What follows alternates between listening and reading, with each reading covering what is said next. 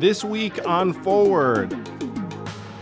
Listen, I have nothing against Joe personally, and I will vote for him if Trump is the nominee, but I would love to see someone new come along from either party. I think our parties are broken, and we can see from polling that most people agree. Of the, thousands of Republican voters that braved the cold, 40% chose someone else. And that's meaningful, unless that number remains split between two people.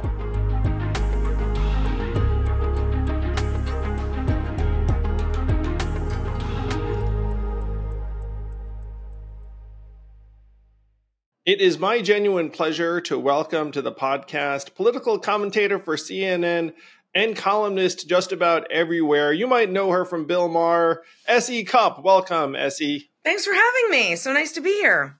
Yeah, such a pleasure. So I was thinking who could talk sense about American politics to folks, let people know how they should be interacting with the news. And you were the top of the list. Who is that person? Yeah, no, indeed. So this conversation is happening after the Iowa caucus and right before New Hampshire votes. It's going to be super timely. So what was your reaction to the results in Iowa? I had a few. First and foremost, I was eager to see whether the polls were under-indexing Trump or over-indexing him. And, turns out they were about right. Again, that's a snapshot in time. That's not a prescription or looking down the road. But I was interested, and they were right about Trump's commanding lead in Iowa. He's very popular there. However, of the, thousands of Republican voters that braved the cold to go and caucus that night, 40% chose someone else. And that's meaningful, unless that number remains split between two people. Then it's meaningless. But it's meaningful that 40% of Republicans in Iowa, this very red MAGA state, very evangelical state, chose someone else. So what that says to me is going forward, there is an opportunity for a Trump alternative to emerge if they can kind of get out of each other's way. I don't think that person will emerge if Nikki Haley and Ron DeSantis keep splitting the vote. Hey, Essie, I'm going to tell you a funny story from 4 years ago. Check it out. So I'm running for president in Iowa, and then someone interviews me and is like, hey, you're at 5% of the polls. And then I respond, oh, polls schmoles. They're undercounting all of the enthusiasm that we're seeing. A lot of our people are going to be new. And then we got 5%. They were right on. Yeah, and that Alan Seltzer poll in Iowa is very, very accurate. Yeah, right. And was pretty much spot on. New Hampshire is a different story. I have to say that the polling in New Hampshire is dicier, in my opinion, because a significant part of the electorate, let's call it 36%, is independent. Yeah. I think it's not insane to target registered Republicans and Democrats, but it's a little trickier just to target independents who can opt for one primary or the other. And as an example of what I mean, about 110,000 Republicans caucused in Iowa last week, and it's a state of 3 million. So you're talking about fewer than 4% of Iowans showed up for this thing. Right. And by the way, when I ran for president as a Democrat last time, my win number was about 40,000 was the thought, which is about what the winner got. I think Bernie might have gotten 41,000 or something like that. So we're talking about relatively modest numbers. If you just walked into an Iowa diner, the number of people that were actually going to caucus, probably pretty low. If you just walked into a random place. But then if you walk to a convening of party activists, then the density is higher. Now, New Hampshire, it's easier because it's a primary. People can roll out of bed and vote. And so the total number of votes in New Hampshire will be in the multiple hundreds of thousands. And the conventional wisdom is that the independents are going to pile into the Republican primary and vote for Nikki Haley. That's the big theory of the case. What do you think? Yeah, that's certainly her hope. And look, I know New Hampshire really well. I grew up in Massachusetts, went to school right on the border. I know New Hampshire voters. And they're weird. I mean that in a very, positive way. They're very independent. They don't like to be told who to vote for. They like to wait to the last minute. And as you said, it's a primary, so they can do it any time of the day. It doesn't take 5 hours like a caucus can. And so you don't know until you know, and you have that exit polling in terms of knowing why. But yeah, I can see Nikki Haley doing very well in New Hampshire. I can also see Donald Trump doing very well. I was just up there a couple weeks ago for a family event, and there were loads of Trump signs. Again, a snapshot in time, and certainly anecdotal evidence. I'm pretty sure those signs are still up. they're still there. And yeah, I mean, there are pockets of New Hampshire, big pockets, that are Trump country. And so I'm not sure she can beat him there, but I think she'll have a very good showing. I know it's not Ron DeSantis country. It really isn't. So I don't think he's going to do well there, and he doesn't either. Hey, I've got a quick insidery question for you. So you're on TV all the time. You get asked your opinion. And there's what you think will happen and what you want to happen. I'll give you an example from myself right now.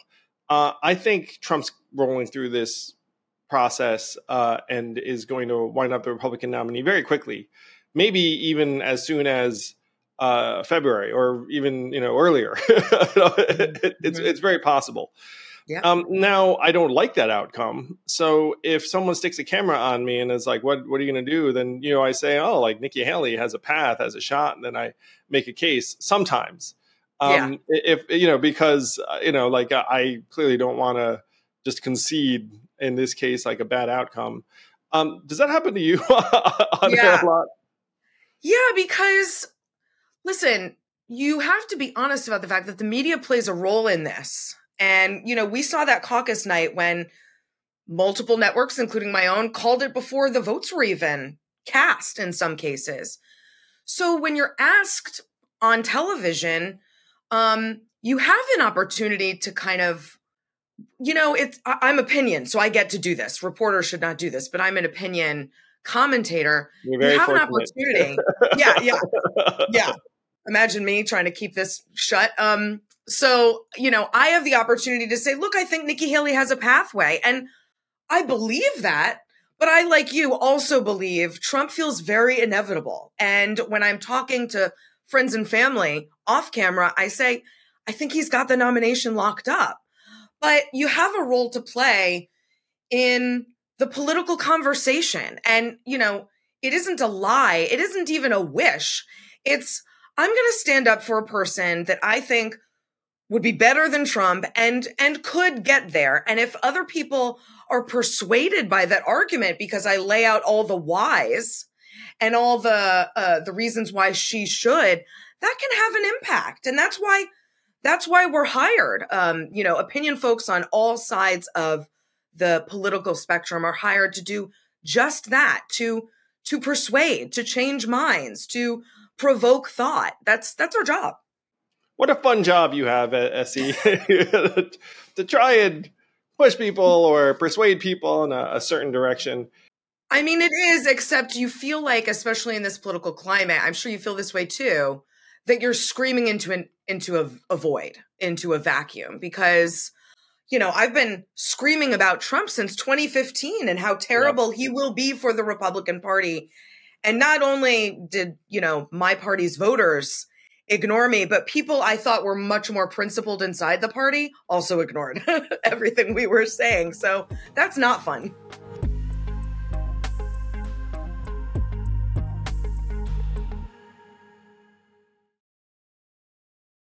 Yeah, and there's really no excuse this time. Like the first time you'd be like, like maybe he'll outperform, and then now this time it's like, whoa, you kind of know what you're getting. So anyone who is on board this time or really is on the wrong side of history. So here's another example of get asked, think something, wish for the other. Looking at the numbers, I think Trump beats Biden in the general if it's held today. Mm-hmm. And just some basic numbers out there. Joe Biden's walking around with a 38% approval rating. He's going to be 82 at the end of this year. He's down in 5 of the 6 swing states, and according to recent polling, including by 8 in Michigan, Yeah. which he won, 8 in Georgia, which he won, Right. 9 in North Carolina, which they're hoping to contest, and they only lost by 1 last time. So it's like the numbers have all moved Yeah. to the wrong direction by 8. Yeah. And they spent $25 million trying to boost his numbers in the swing states on an ad campaign about Bidenomics. It was a total bust. And so I look at this and be like, guys, this is bad. This. Yeah. Now, if it came down to it, I think anyone would guess, I would vastly prefer Biden to Trump. And so if you wind up in this situation where, I'm having to try and get people to vote a particular direction, I would pick Biden 100 times out of 100. But I think Biden is heading towards an L if we wind up with that general election matchup. I completely agree. And it's very frustrating because when I talk to Biden folks and other Democrats, it's almost like fingers in the ears. Like they don't want to hear it. And they're really convinced, that that Faustian bargain is what it's going to come down to. Well, if I have to choose, I'm going to choose Biden. But I think that's very dangerous. And honestly, I think they're counting on Roe, which was really effective in the midterms, and they're not wrong to do that. They're counting on the democracy argument, which was also effective in the midterms. They're not wrong to do that. But what they're undervaluing is what's happening on the border and the way people feel about the economy. And, telling people what they feel is wrong is a very bad idea in politics. And the border stuff is really bad. And I wrote a kind of whimsical column a week or so ago that if Biden wanted to turn all of this around and shake things up, he should close the border. He should call a state of emergency at the border, close it. Republicans would freak out because he's taking away their number one talking point. Democrats would freak out because obviously they want the border open, and it would force Congress to finally come to the table and figure it out. I think that could actually really jolt his campaign. Now, I know he won't do that, but the border stuff is really leading a lot of the political angst. And it's what drove Iowa caucus goers to Trump. I mean, we have that exit polling. Immigration was the number one issue for them. They are not on the border, but they are feeling it because when you live in a state like New York and they're moving your kids out of public school to put migrants in on a cold day, well, this affects you as a family. And you think, what? This isn't fair. This isn't working. Even with the compassion for everyone involved, this isn't working. And so I think that's going to be their biggest albatross. If Biden loses, it will be because of the border. Some of the recent polling, SE, has Biden losing among Latinos to Trump. Things that Democrats wouldn't envision. And one of the frustrating things when I also talk to Democrats who also have the kind of like head in the sand or like, fingers in the ears approach is like, look, it's not what you think. It's not what I think. It's what 100,000 swing voters in Nevada, Arizona, Michigan, Georgia, Wisconsin think. A lot of them are not college grads. And one of the things I saw in a focus group run by a friend of ours, Sarah Longwell, where there was someone who voted for Biden who says he's going to vote for Trump this time and says, I'm just going to ignore the news and enjoy the economy. Where like if you go to the person and be like, but democracy is on the line. He's like, look, I don't care about your democracy. I'm just going to turn off the talking heads and just like enjoy my, presumably like lower inflation, better numbers, et cetera. I mean, you only need 50,000 folks who make a similar rationalization in your mind, and Trump wins. Yes. That's a really interesting quote, and I will probably quote it at some point because that is it. And the democracy argument, it matters to us, but we have the luxury of caring about democracy, right? I'm sitting here, very nice house in Connecticut, right? I'm in my home studio. My kid's at a great school. I'm not worried about crime. I'm not worried about opioids in my town. I'm not worried about illegal immigration running through my town. I'm lucky. I can care about democracy. If you're someone who's living in a big city or a rural town that's ravaged by drugs or crime or illegal immigrants that you think are taking your jobs or your resources, you don't care about democracy. You care about Democracy. your Yeah, yeah. gas prices. You care about your Yeah. food prices. You care about the job that you haven't gotten a raise at in 5 years. So you have to connect with voters on all of these metrics. And I think there's a real blind spot for Biden on the economy and immigration. He's just not making that connection with a lot of people. Oh yeah, he's behind Trump by 25 points on the economy among independents. I mean, like you see numbers like that, and you're like, okay, guys, I think I see what your problem is going to be. Yeah.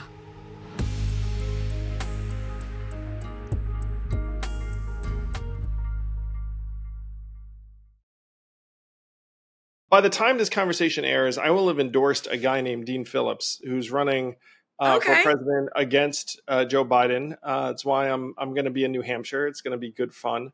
And here's the Dean Phillips theory of the case. So Dean Phillips is third-term member of Congress from a purple district in Minnesota. So he's like a pretty reasonable guy. And then he looks up and is like, hey, guys, I think Joe's going to lose. And we should probably do something about that. Polling shows that a generic Democrat defeats Trump by 6 or 8 points, where Biden loses by, let's call it 3 or 4. And so that's like a 9 or 10 point swing. Joe Biden said himself there are 50 Democrats who could defeat Donald Trump. Why not just upgrade the nominee to someone who's a sub-octogenarian? And by the way, the same thing works in reverse too. Like if Nikki Haley were to become the Republican nominee, I think she cleans Joe Biden's clock, by whatever. I mean, there was one poll that had it like 17. It might not be that gargantuan, but I think it would be a very clean win. And the Democrats still have every opportunity to similarly upgrade their nominee. Now, in New Hampshire, and most people think, well, this thing's baked because, Joe's got it in the bag. But what's going on in New Hampshire, where Joe's not on the ballot because they're punishing New Hampshire for going out of order. So you have Dean Phillips, who polling shows that 28%, up from 0, 10 weeks ago. So he's rising fast. Just like a lot of other states, New Hampshire Democrats are also kind of uneasy about Joe and his age. Joe actually has done poorly there 3 out of 3 times. And so if Dean Phillips puts up a big number, anything starting with a 3 handle, for example, it would be, like 20% plus is like a rebuke.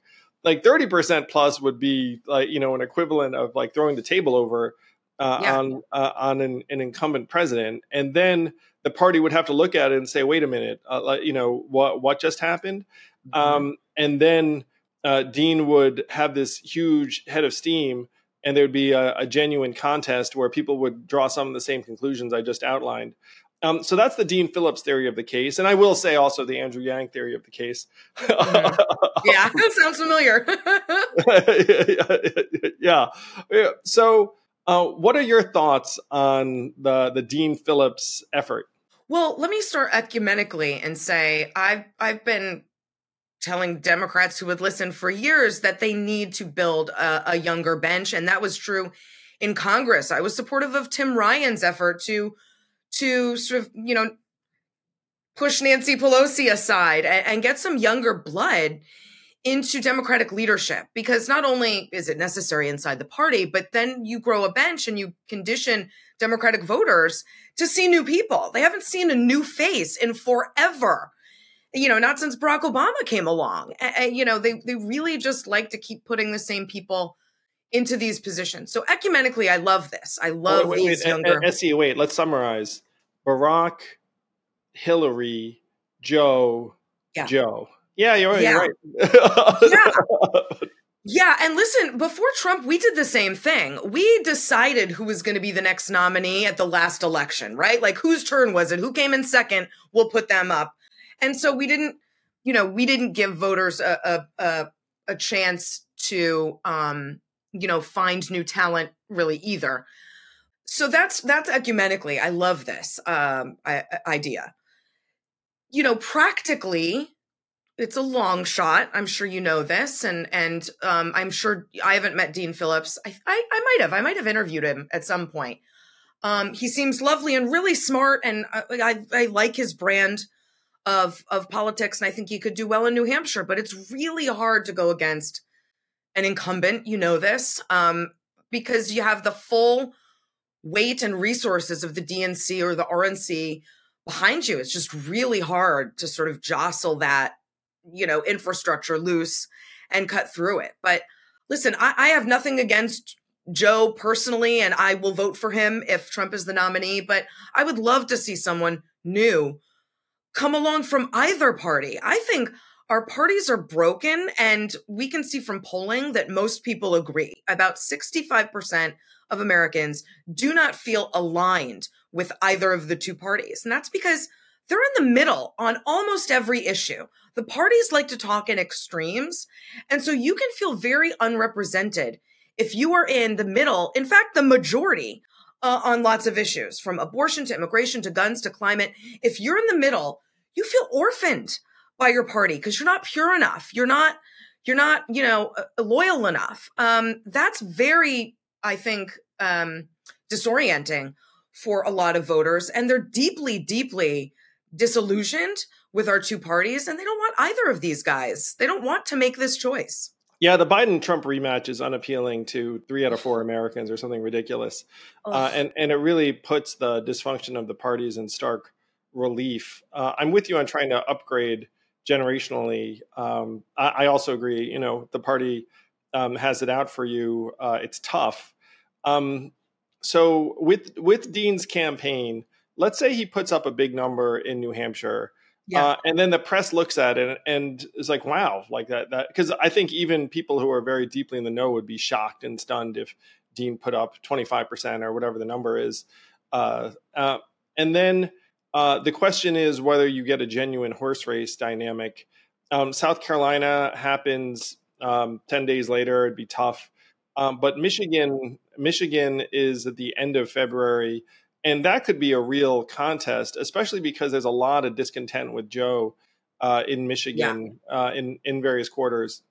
But do you worry that, let's say he does well in New Hampshire, do you worry that Biden and plenty of folks in the media will just say, well, Biden wasn't there, he wasn't on the ballot?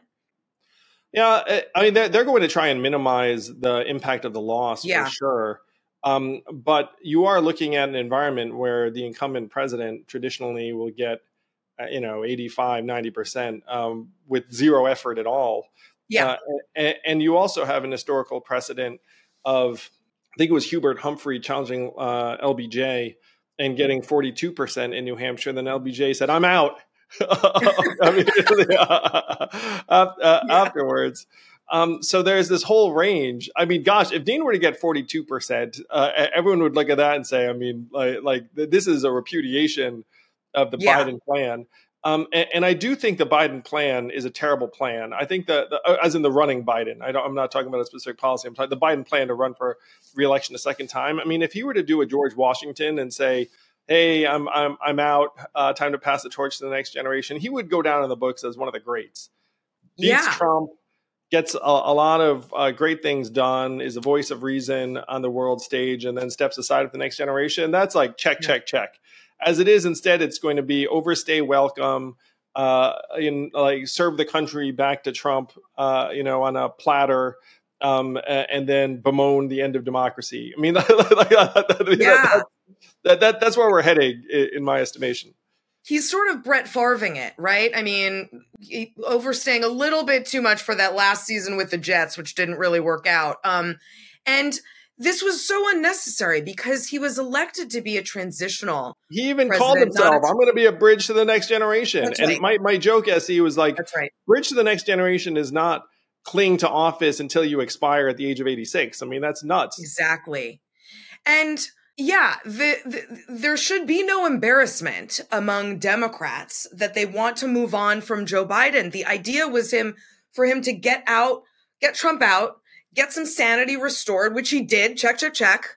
And then, leave it to the next Democrat in line of your choosing, right?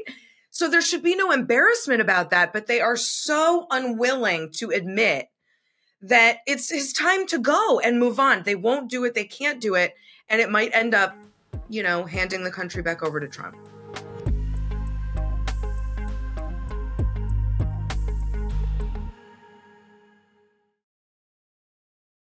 So you know how I have beef with? I have beef with a lot of people,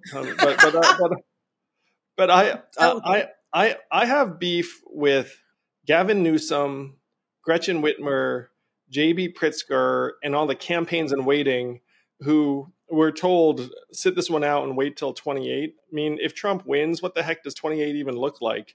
You know what I mean? I feel like those characters are missing their moment. Like, this is their moment. The country needs them. They should run. Yeah. And if they ran, then I think even Joe and Jamie wouldn't be able to hold back a real competition. Well, those are recognizable names, and again, no offense to Dean, like, they're more recognizable than Dean. They're just, these are governors. And so they've, I think, had a bit more exposure. And so, yeah, I think they would have been well positioned, but you don't cut in line over there. And, that was true of Pelosi. Steny Hoyer has been waiting for that job for a long time, bless his heart. And you don't cut the line.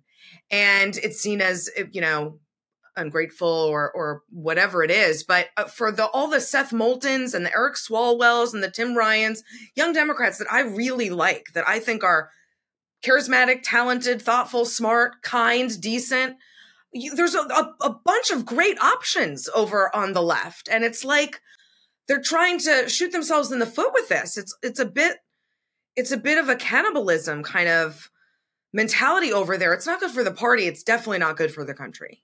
Yeah, I call it conformity and careerism, where everyone's just like, yeah, I'll stay in line, because if I stand up and be like, hey guys, Joe's old, it's bored at 42 or whatever, then you'll be pilloried. By the way, that's how the entire Dean Phillips campaign started, is that he raised his hand and said, I don't think Joe should run again. And then everyone attacked him in the press. He's like, you guys just said the same thing to me in private. What the heck is going on?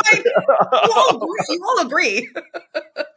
Yeah. And then Dean tried to recruit Gavin Newsom, Gretchen Whitmer, and J.B. Pritzker, and they wouldn't take his call. And he jokingly said, he's like, they would take my call under any other circumstances, but when I was calling to talk about this, they were like, oh, unavailable. And Dean's, like, vice chair of the party, again, third term member of Congress, flipped a purple district. Like, I mean, he's like a dude. You know what I mean? Yeah. The fact that they were like, cannot even take a call. It can't be seen talking to you. Yeah. It's really, it's a shame. It's a shame. But again, there's, I think, a lot of myopia in politics, but especially in the Democratic Party. Like, there's this protectionism going on for, the old guard. It's really, it's counterproductive. And I think that's going to play out big time this year. Well, hey, if I'm right that Dean ends up catalyzing a real primary, it sounds like you and I would be happy about it. Yeah. Do you have any guidance for people who are watching the news as to what they should be trying to keep an eye out for on Tuesday, the night of the New Hampshire primaries? Well, I think the margin between Trump and Nikki is going to be the story. I mean, if she beats him, that's huge momentum for her going into South Carolina. And it really pierces the inevitability idea that he's pushing, and that you and I agree it probably is real. Yeah. If she can win in a state, she can beat him somewhere, then that argument kind of slips away a little bit, and maybe only temporarily, but it slips away a little bit. So that'll be a huge story if she wins. If she comes in second, whether it's close or not, I think, like you said, he's going to wrap it up real quick, probably even more quickly than a lot of people are imagining, probably before Super Tuesday. Yeah. Well, I mean, there's even some speculation that Nikki might not want to bring it to South Carolina, where she's theoretically strong because she was the governor there, but that electorate's actually not as good a fit for her versus Trump as New Hampshire, which has like a higher education level, higher independent level. The governor is a never Trump Republican. Like, if she doesn't beat him in New Hampshire, it's hard to see another state that's a better opportunity. That's exactly what it is. And I've been saying this is the battle between Nikki and Ron DeSantis is a battle between money and map. Ron's running out of money.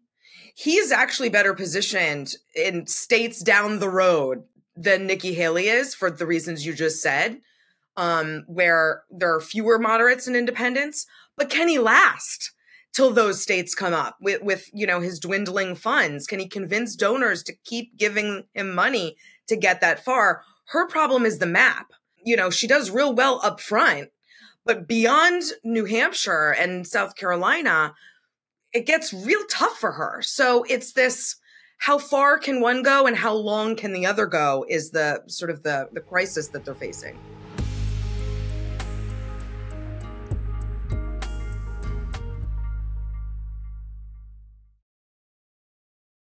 And on the Democratic side, what kind of number do you think Dean has to put up for pundits to be like, whoa, didn't see that coming. This might be a thing. Yeah, I agree with you. 30s. 30s would be an undeniable kind of shock, right? And you'd have to, if you're a Democrat, you'd have to look at that pretty seriously. Again, I think folks are going to say, well, Biden wasn't there. But that would be a huge number because they don't have to go and vote for anyone. They don't have to go and vote for Dean Phillips, just because Biden's off the ballot. They could stay home. They could also vote in the Republican primary. So I think that would be a good number. Can that snowball and get that momentum? We'll have to see beyond New Hampshire. But, I like it. I'm here for it, for sure. I like that as a threshold, SC 30. Yeah.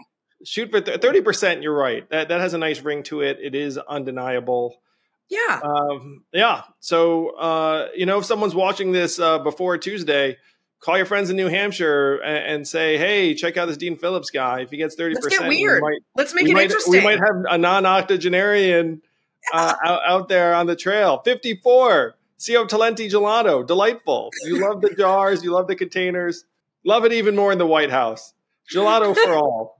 Universal basic gelato. It's actually better than universal basic gelato. It's like comprehensive gelato reform. Yeah, I mean it's premium gelato for all. Perfect. Well, Essie, your voice of reason and wisdom always. How can people keep up with you and your work? I'm so sick of myself. I'm on CNN all the time now. Because it's finally an election year, so you can see me on CNN, but you can also read my nationally syndicated column in the New York Daily News or papers around the country. And I pop up kind of everywhere. It's annoying. So you don't have to look too hard to find me. SE is easy to find for good reason. Hopefully we'll have some things to celebrate. Yeah, good luck. I'll be rooting for you guys for sure. Well, appreciate the heck out of you. And I'll see you on set at some point, for sure, when I'm there, hopefully, bearing some good news. Yeah, I'll catch you in the green room.